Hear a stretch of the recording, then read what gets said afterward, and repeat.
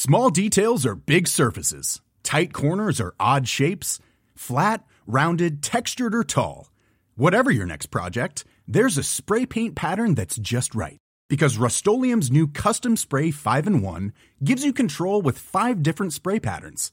So you can tackle nooks, crannies, edges, and curves without worrying about drips, runs, uneven coverage, or anything else. Custom Spray 5-in-1. Only from Rust-Oleum. Many of us have those stubborn pounds that seem impossible to lose, no matter how good we eat or how hard we work out. My solution is PlushCare. PlushCare is a leading telehealth provider with doctors who are there for you day and night to partner with you in your weight loss journey. They can prescribe FDA-approved weight loss medications like Wegovy and Zepbound for those who qualify. Plus, they accept most insurance plans. To get started, visit plushcare.com/weightloss. That's plushcare.com/weightloss. One size fits all seems like a good idea for clothes until you try them on. Same goes for healthcare. That's why United Healthcare offers flexible, budget-friendly coverage for medical, vision, dental, and more. Learn more at uh1.com. Spring is my favorite time to start a new workout routine. With the weather warming up, it feels easier to get into the rhythm of things. Whether you have 20 minutes or an hour for a Pilates class or outdoor guided walk, Peloton has everything you need to help you get going. Get a head start on summer with Peloton at onepeloton.com. Ready to pop the question? The jewelers at BlueNile.com have got sparkle down to a science with beautiful lab-grown diamonds worthy of your most brilliant moments. Their lab-grown diamonds are independently graded and guaranteed identical to natural diamonds, and they're ready to ship to your door. Go to BlueNile.com and use promo code LISTEN to get $50 off your purchase of $500 or more. That's code LISTEN at BlueNile.com for $50 off. BlueNile.com, code LISTEN. There's never been a faster or easier way to start your weight loss journey than with PlushCare. PlushCare accepts most insurance plans and gives you online access to board-certified physicians who can prescribe FDA-approved weight loss medications like Wegovy and Zepbound for those who qualify. Take charge of your health and speak with a board-certified physician about a weight loss plan that's right for you. Get started today at plushcare.com/weightloss. That's plushcare.com/weightloss. plushcare.com/weightloss. Hi everyone, Alex here. I'd just like to take a moment to thank some of our patrons: Jennifer Paynton, Camilla Sutton, Charles Craig, Igor Nikolsky, Brianna, Cara Martin, Lauren Coleman, Wim, Shauna Bracken, Callie Shearer, Zalia Chimera, Christopher Niez, Maxwell Scrocky, Philip Platt, Aurora B, Johnny Dangerously, Athena Frade, Lice Rojas, Iris, Kim Cuthbertson. Thank you all. We really appreciate your support. If you'd like to join them, go to www.patreon.com/RustyQuill and take a look at our rewards.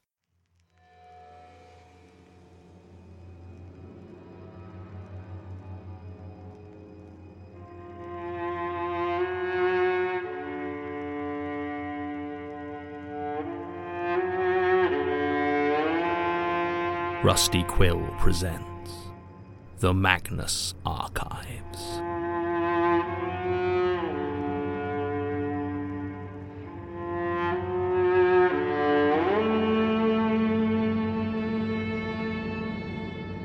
Episode 153, Love Bombing.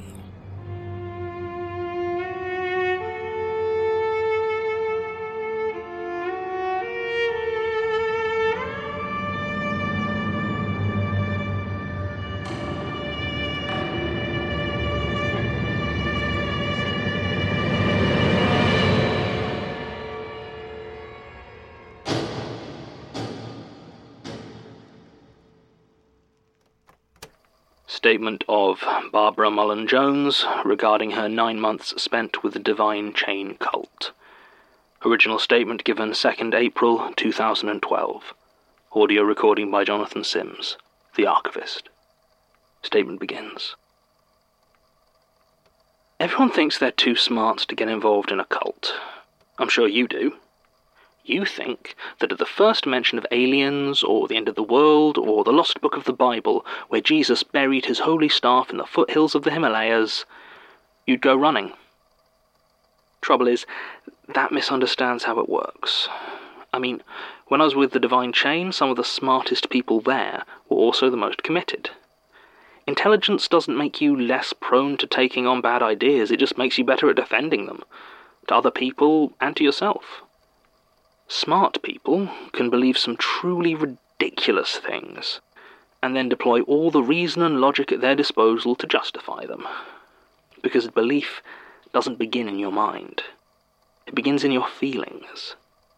And cults are very good at finding you when you're at your lowest point, when you're at your most emotionally vulnerable. And when you're at that point, it's astounding what can crawl into your heart and start to fester there. I hit my lowest point when I turned 41. That's when my life came crashing down, at least on the inside. From the outside, I'm sure everything looked pretty much okay. I was getting gigs, I had a job, I had plenty of friends and a supportive family. But that was when I started to properly look at my life, and I really didn't like what was looking back. I was a stand-up comedian, you see, and a really good one. That's not boasting, that's just the truth. And I'd always assumed that that was enough to eventually have real success. And for the first 10 years, it seemed like I was right. I worked my way up, performed for basically nothing, basically every night, and got to be pretty successful. And then I stayed that way for the next 10 years. Trouble is, do you know how much a pretty successful comedian makes?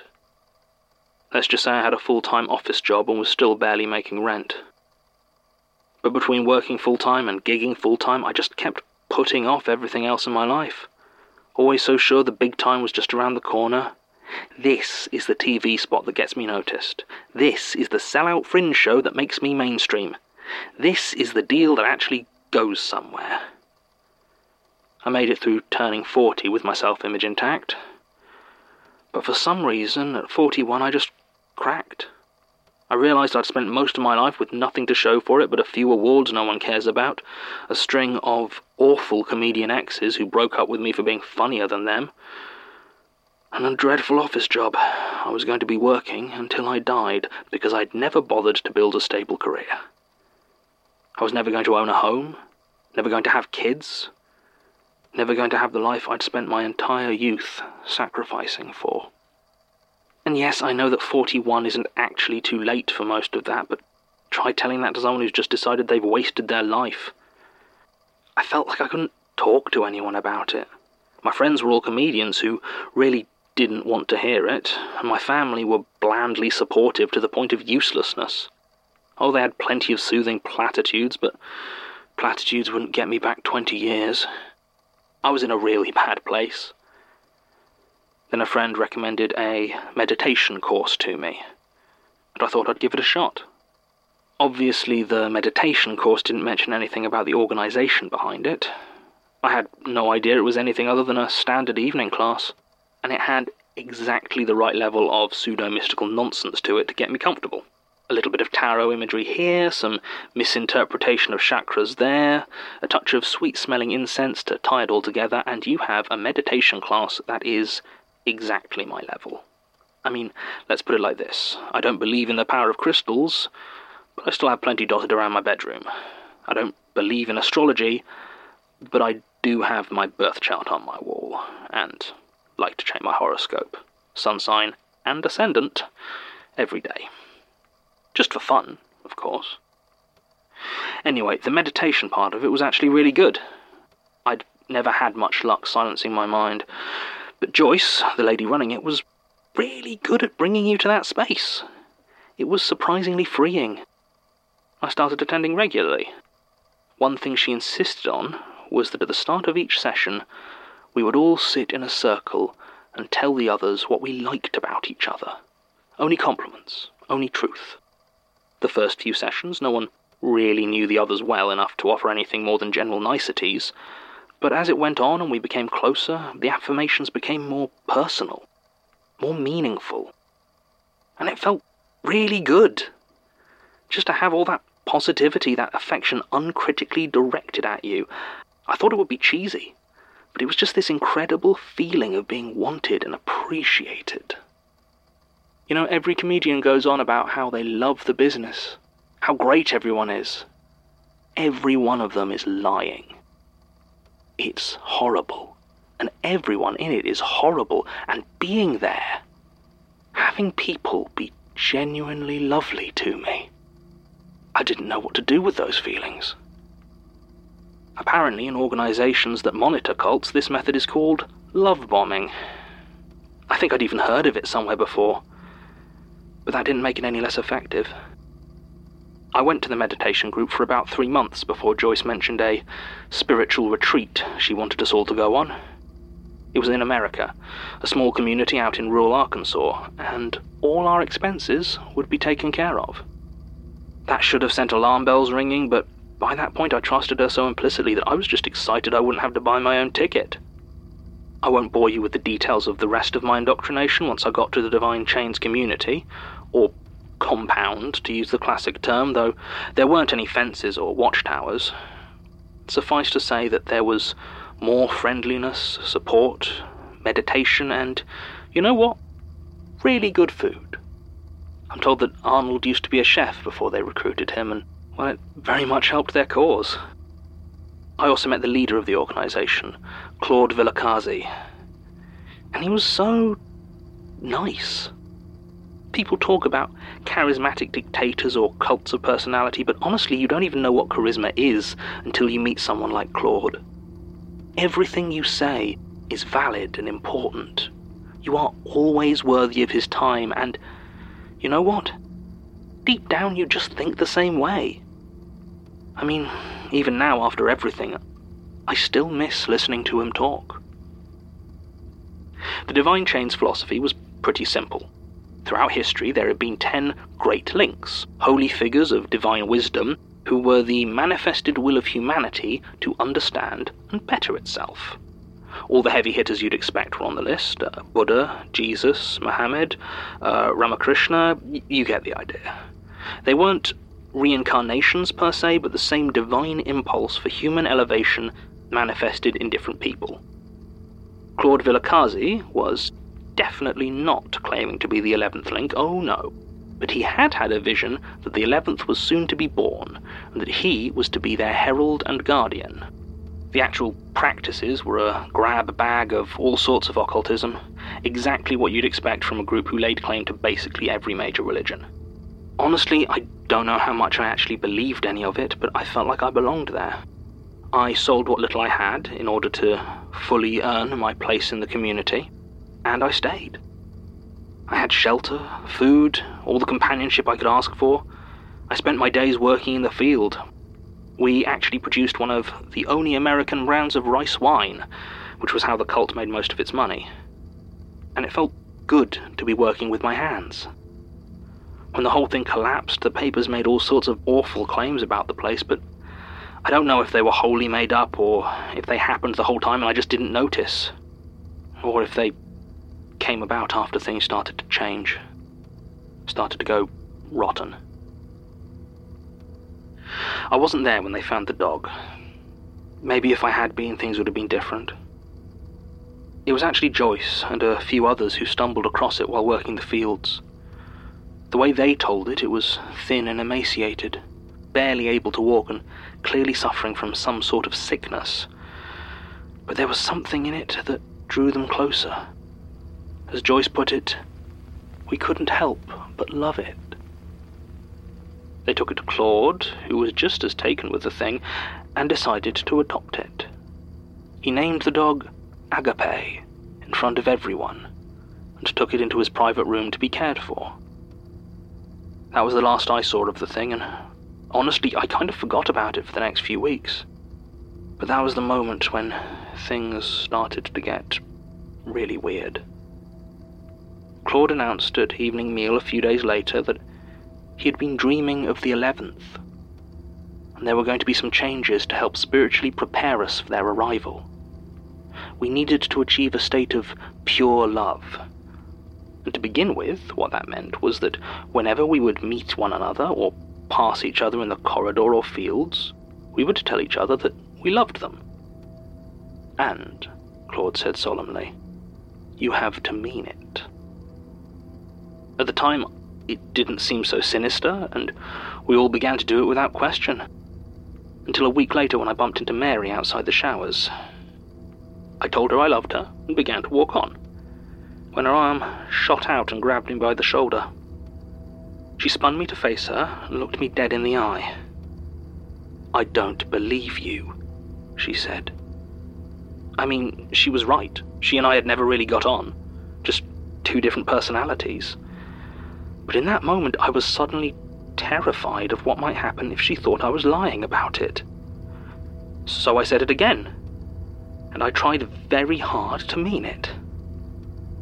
Her eyes bored into me, and I noticed that they were yellow and sickly, like she had really bad jaundice. Then she nodded once, turned, and left. It was about that time that the rice wine started to go bad. Every batch we brewed came out cloudy and undrinkable. We couldn't figure out what was going on. I spent so long at cleaning every piece of equipment over and over again, but it just kept happening. When we raised it with Claude or any of the others in the inner circle, they would nod understandingly, then tell us it didn't matter, that it was no longer our concern now that the 11th was so close. All the others seemed to accept this without question, and I didn't feel like I could press the matter without drawing negative attention, something I was desperate to avoid doing. So I just sat there, as it grew bitter, cloudy, and rancid. Nobody bothered to get rid of the wine, and the smell gradually began to permeate through the building. Those closest to Claude began to change as well. Everyone in the community had always been very touchy-feely, but now it seemed like they were always touching each other or holding hands or in some way pressing their skin to each other. Even at meal times or in situations where it seemed really awkward. A few times they touched me or hugged me or shook my hand, and each time I could feel myself struggling not to recoil. They'd stare at me with their yellowing eyes, and their skin was dry and somehow sticky. When I pressed it, it yielded ever so slightly, like there wasn't anything solid inside. Even then, I didn't think to leave. I couldn't figure out what was going on, but I trusted Claude so completely, I couldn't imagine it was truly harmful. Then came the day when he announced that the 11th had arrived. I expected cheers, excitement, but instead there were just murmurings of resolve and determination, as though a difficult task lay ahead. Claude asked who was going to be the first to meet them. Everyone went quiet, awed by the sudden opportunity for divine benediction. He walked up and gently touched Joyce on the cheek, and she smiled with a happiness more pure than I'd ever seen on a human face. We formed into a long line, a chain holding hands with Joyce at the very end of it. It stretched from one end of the building to the other. I was at the other end, so didn't see what happened when she walked into Claude's private chambers. But as she did, something passed down the line. I don't know how to describe it, really. Did you ever do that experiment in science class, where you held hands in a line and the teacher passed a very gentle electric shock down through the students? That feeling of a charge going through you. It was like that. But what passed through us was warm and slick and seemed to flow through my body like oil and out into the ground. Everyone felt it, and their blissful smiles made me feel even more nauseated than the sensation itself. I never saw Joyce again. Each day, after evening meal, Claude chose someone else to meet the 11th. Each time the same process, the same daisy chaining of hands, me at the end, the same sick feeling sliding through me, another member of the community gone, the line getting shorter. A fear fell over the others, and at first I thought it was the same fear that I had.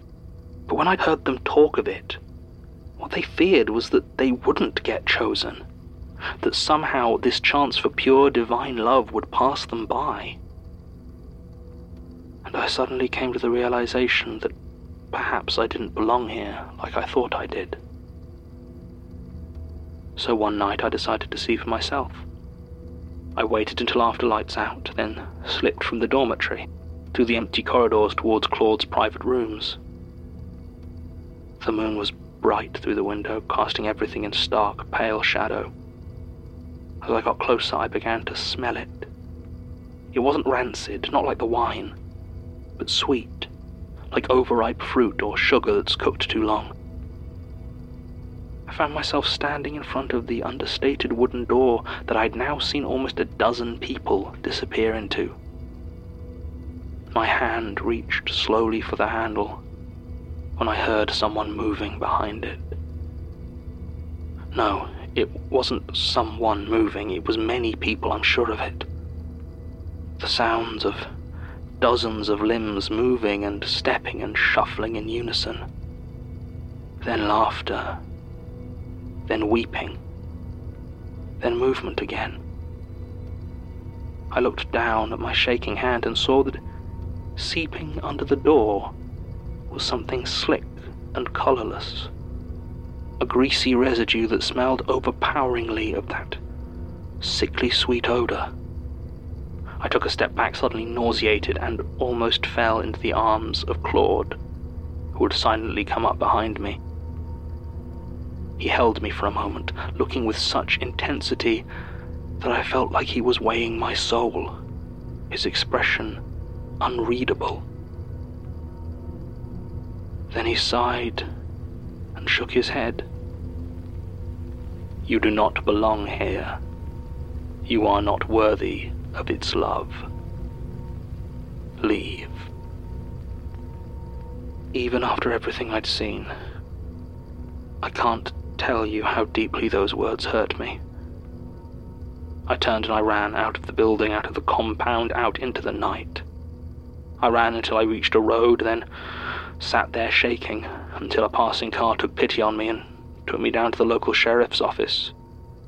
Eventually my case got passed up the line. Apparently a few different government agencies were interested in the Divine Chain, mainly for possible tax fraud, and my testimony was pretty much exactly what they needed to go in there and check it out. They didn't tell me what they found until after I'd had a few sessions with a psychiatrist who specialized in cult deprogramming. And I'm sure it wouldn't be hard to find out most of the details online. I'm pretty sure it made national news. There is one thing, however, that I think they lied about. The reports detailed a mass grave in the rooms of Claude Villacasi, with bodies mutilated and mixed together, some who'd been dead for weeks. But I don't believe that. Whatever was in that room, I am absolutely sure that when the authorities arrived, it was still alive. I just don't know what alive means when it comes to something like that. It doesn't matter, though. The compound was destroyed in an accidental generator explosion, and everything was gone. There's a part of me that's glad. A sick little part that's happy that whatever love was there, whatever I couldn't be a part of, is gone from the world. And no one else gets it either. Statement ends. I swear, I almost find the cults dedicated to the dark powers of fear easier to understand than the more mundane sort. At least they have some consistency. This, well, the corruption at work, if I had to guess, though with unsettling echoes of fleshliness. I suppose wait.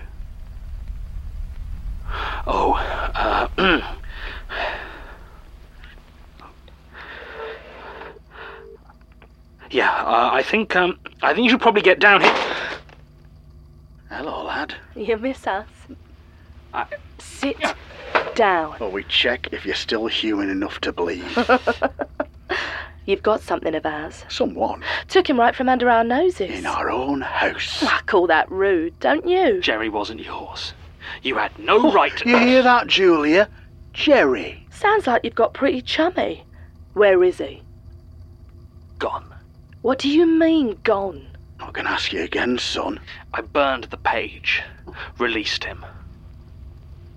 On that right noble of you. Proper humanitarian. So, let me get this straight. We take you in, protect you from the thing that's hunting you. Spare your life, even though you're no better. Help you, give you access to one of our most valuable resources, and you steal it from us. Piss off back to England, and then burn it. That's just inconsiderate. He asked me to. Oh, really? You always do what evil books tell you to, do you? Gotta say, I'm disappointed. Genuinely thought you were different. But you're just another monster. Not even worth the chase. You want the honours, old man? Don't mind if I do. Get away from him. What's this? You got yourself a watchdog? Well, more of a lapdog. Scrawny, isn't she? I said get back. Malnourished, I'd say. How long since you last tasted blood? You think you can take us both? I'd enjoy it. Start with the old bastard. He's slower, doesn't guard his neck. And you worry about him too much, don't you? I go for him, you get sloppy. Predictable. Sure. Or I slit your little bookworm's throat. Do it. Then give me a chance to finish off your dad. I'm not her father. Not by blood, maybe. Shut it!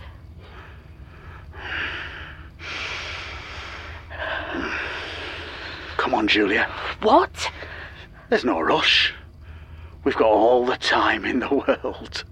Besides, this place is just full of monsters. She can't guard them all. Fine.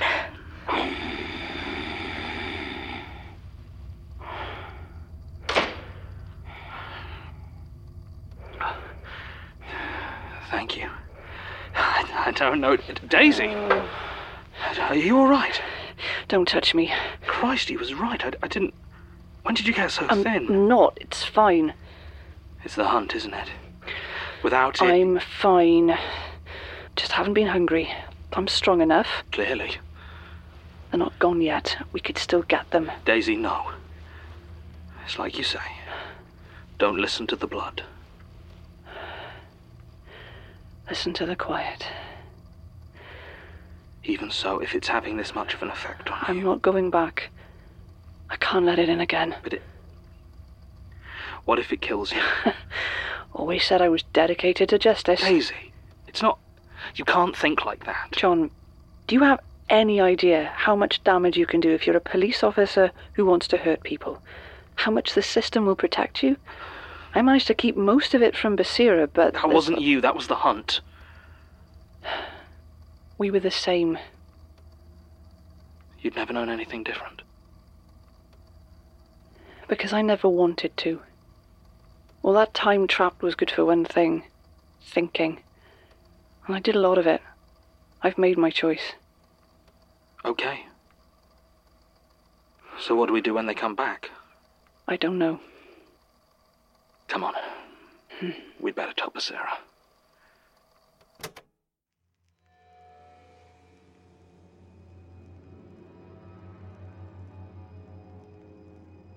The Magnus Archives is a podcast distributed by Rusty Quill and licensed under a Creative Commons Attribution Non-Commercial Share-alike 4.0 International License. Today's episode was written by Jonathan Sims and directed by Alexander J. Newell. To subscribe, view associated material or join our Patreon, visit rustyquill.com. Rate and review us online, tweet us at The Rusty Quill, visit us on Facebook or email us at mail@rustyquill.com. Join our communities on the forum via the website or on Reddit at r/The Magnus Archives. Thanks for listening.